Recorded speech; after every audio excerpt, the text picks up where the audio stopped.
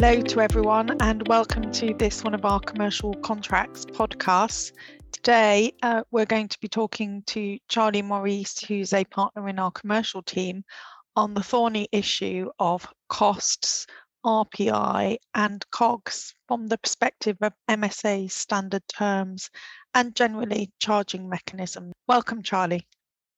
Hi everyone. Hi Beverley. Thanks so much for having me. I'm really pleased to be joining for this. I think this is such a topical issue right across our client base, the market in general, and there are, it's fair to say, plenty of options of things that people might consider in this sort of situation, these sorts of scenarios. But we are seeing different solutions as in real time in this time in this kind of space.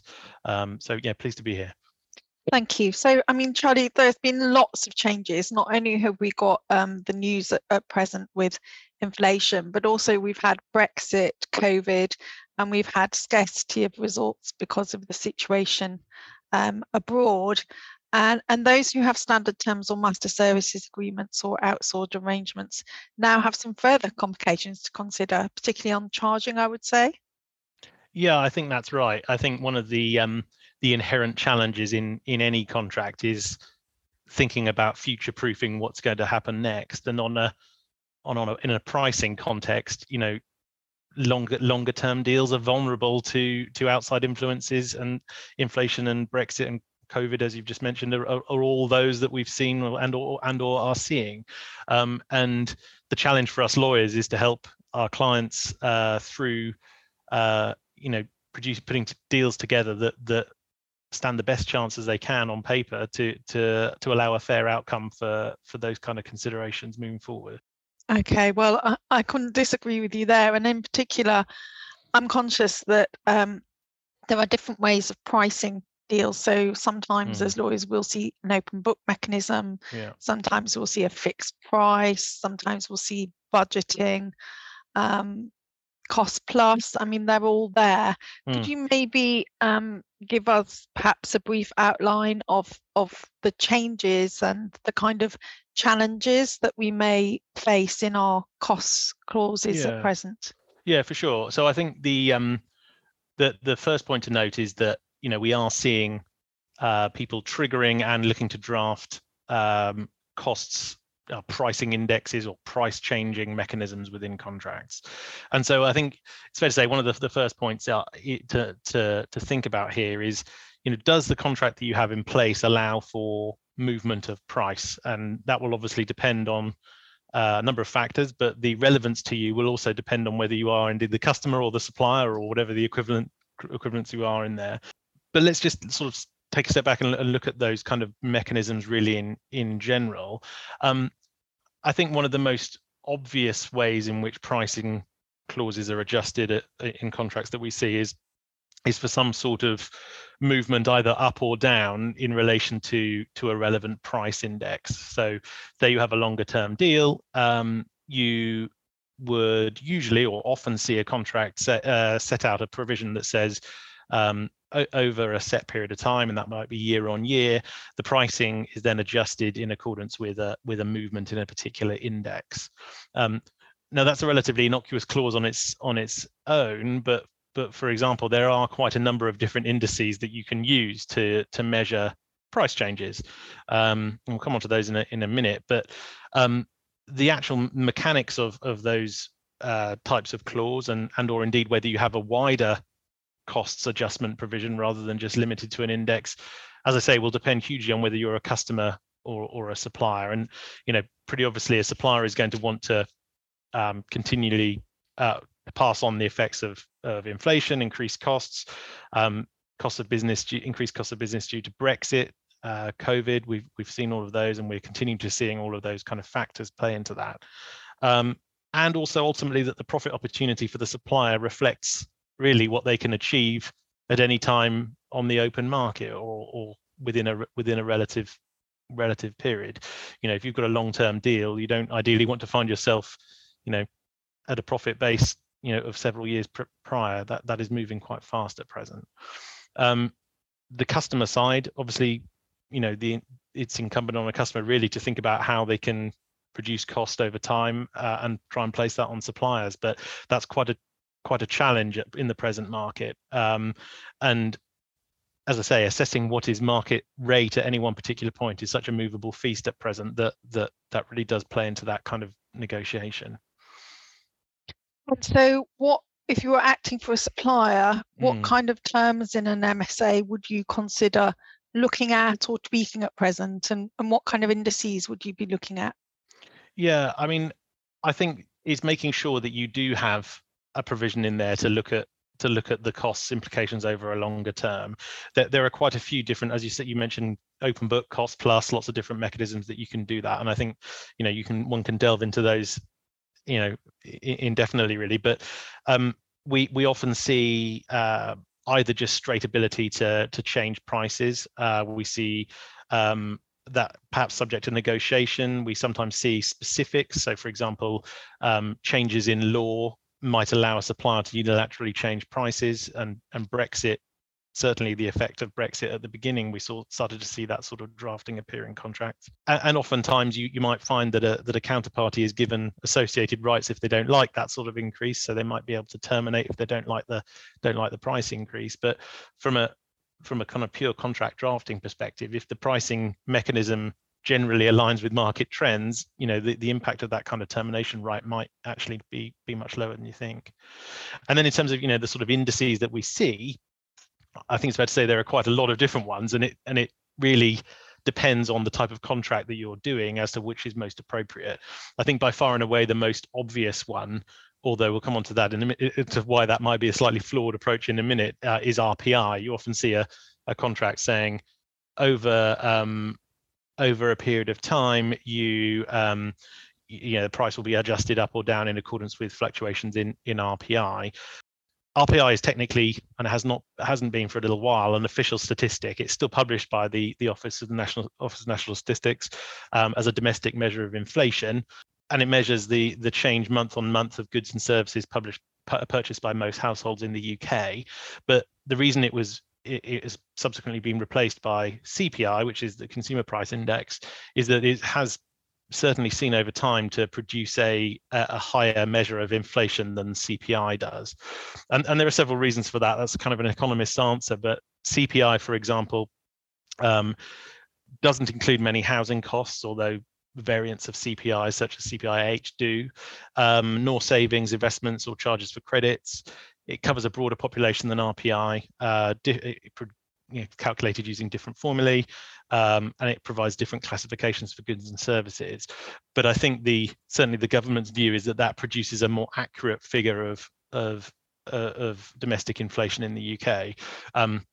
There are plenty of arguments on either side of that, but there are,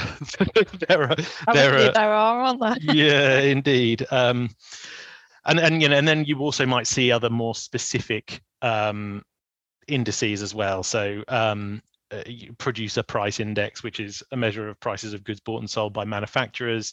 You can have service producer price indices, limited range of service industries. There are lots of others, and I suppose the point is it's not always the case that you have to pick RPI or CPI. There may be a more useful measure for what you're doing under the contract. I agree, because sometimes when you're doing logistic contracts, you'll have the fuel price increase, or if you're doing labour contracts, sometimes you'll annex a labour increase. So yes, different indices. Exactly, and likewise, certain industries may be closer to a particular exchange. For example, we've seen a contract recently with an index relating to the Baltic Exchange index. There are plenty of others, but it's a good example of ones that might be more specific.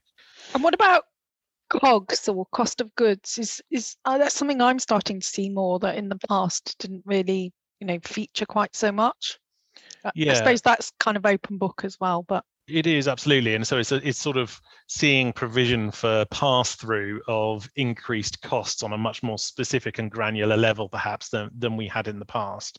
Now, again, there are many elements to that, but if you are specifically providing, relying on certain materials or commodities in what you're doing, it is not unusual at the moment to see clauses that deal with specifically those costs of goods and the increases on the contract as a result of those.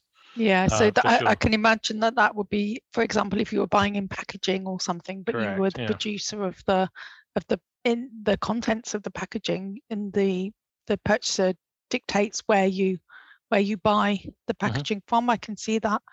I suppose also there's some devil in the detail of the drafting of the clause, isn't there?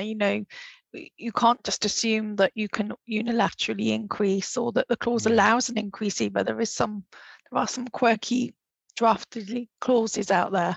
Yeah, I think it's fair to say that these clauses are often drafted in a relatively ambiguous manner. You quite often see people sort of including wording included in contracts that simply says, you'll adjust the price in accordance with RPI. Well, sort of what does that mean? It is worth being really quite specific about what you mean in any kind of price increase or decrease context. So yeah, because sometimes you can only increase or then don't get the benefit of a decrease. Yes, probably exactly. At the moment is not an issue, but then again you might have an agreement to agree where the parties discuss, but actually that is all it is, an agreement to agree. Exactly. So there are lots of different ways of drafting, and I think the sort of takeaway point of this is, do consider price increases and whether you need them and what the mechanism is, and also then how that is calculated. And I said before, it is often that you see RPI, but whether that is actually the most appropriate measure is quite an interesting one. And as you alluded to before, there is quite a bit of debate about that. It is proposed, at least by 2030, that RPI will be replaced in full by CPI, but that's just come under judicial review as to whether that's actually going to go ahead.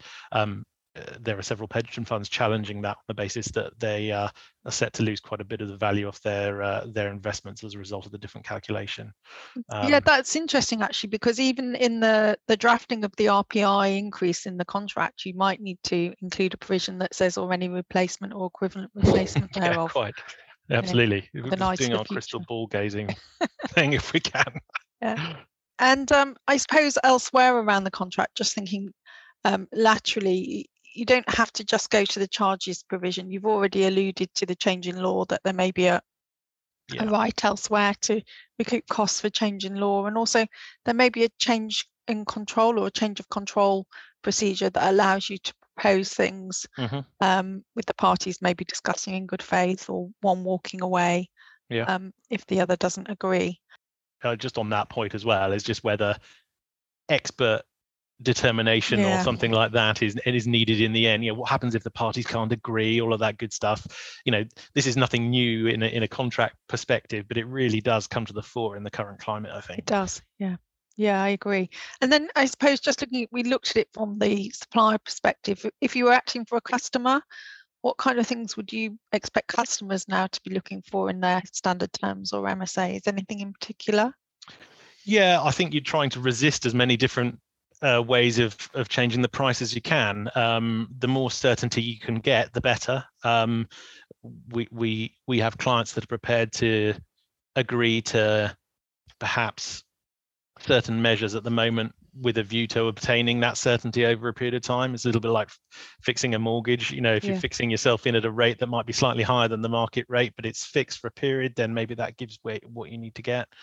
And we are also seeing quite a lot of contracts that are looking to focus on other ways of achieving cost efficiency. So if a supplier is able to pass on increased overheads, well, as a quid pro quo, it might be much more reasonable to start demanding continuous improvement. It might be much more reasonable to start saying, look, you're going to do X, Y, Z as a result of this, and get, essentially getting more for your money as well as paying more for the goods. I think that's a really good point. I was just going to wrap up with that kind of the most favoured nations clause, the continuous improvement clause, the benchmarking clause, and the audit clause. They're all kind of helpful or not helpful depending on which side of the coin you're on when you're looking at charging.